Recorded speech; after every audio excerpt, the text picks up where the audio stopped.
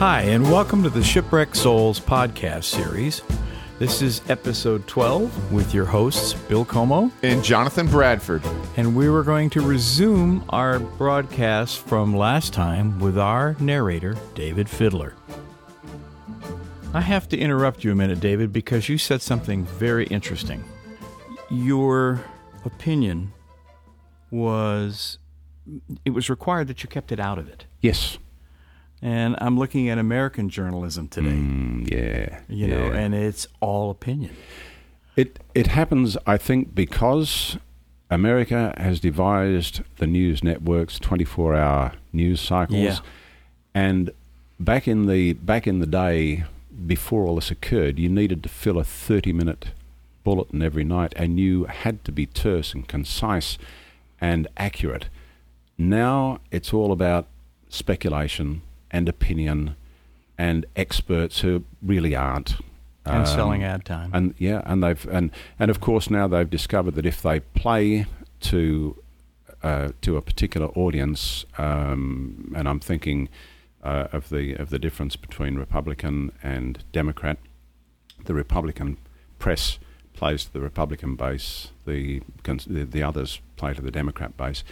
And they widen the division, and it's all because nobody's talking the truth. Nobody's worried about the facts, and from a journalistic viewpoint, that's a terrible thing to happen. I agree. I just wanted to interrupt you there because you just touched on the key thing that's wrong with our journalism from the days of.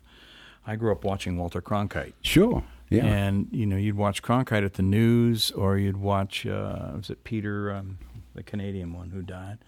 But they were all, and Dan Rather even, and Dan Rather, I mean, I could tell at times he was stifling back what he wanted to say. Yep. Peter Jenkins. Jennings. Peter Jennings. Yeah, yes. right. Yeah. And you could tell, that Rather wanted to say other things, but they had a code and a credo, if you will, and that was, we report the truth. Yes.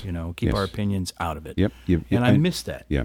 There were two things that were central to journalism. One was telling the truth as far as you could determine it to be, but the other one was offering equal time. And if you gave one side of politics a minute and a half, you were obliged to give the other side of politics a minute and a half also. Yeah. And you couldn't allow your bias to show. You couldn't favour one or the other. You became the moderator in all of this. I mean, the other favourite story, as Jonathan had asked me, my favourite ones, or the ones that made the most impact, and that was another one which caused me some problems. The Philippines, President Marcos and his wife, the lovely Imelda. The shoe queen. The shoe queen. Yeah, how many shoes did she own? Thousands of pairs. Yeah, attractive woman too, He was being forced by the people to make sure that democratic elections were held, and he'd never had any intention of holding democratic elections. But the opposition leader, a fellow called Benigno Aquino, had left the country. He'd gone into exile because he'd been threatened by Marcos, and he thought he was going to die. Marcos said, all is forgiven. Come on home, and we're going to have free and fair elections. Benigno Aquino stepped off the plane at Manila Airport and was gunned down and killed. Wow. And I had to report this. Oh, man. And I had to report the fact that it had nothing to do with President Marcos, because at that stage there was no evidence, that was speculation. Yeah. And we all knew that these people that had murdered Aquino on the airport tarmac had been put there by Marcos, and so couldn't say a word. Couldn't say a damn thing. He couldn't say a thing. But the upshot of that, of course, was that his wife Corey then gathered the People Power movement, and they got rid of Marcos. He was a piece of work. Oh yes, yeah, and she ended up getting elected to the Philippine Senate, and you think, well, what is wrong with you people?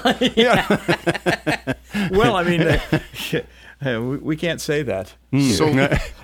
So lastly on journalism, before we wrap this up, how many stories do you think you've covered in your life? Oh,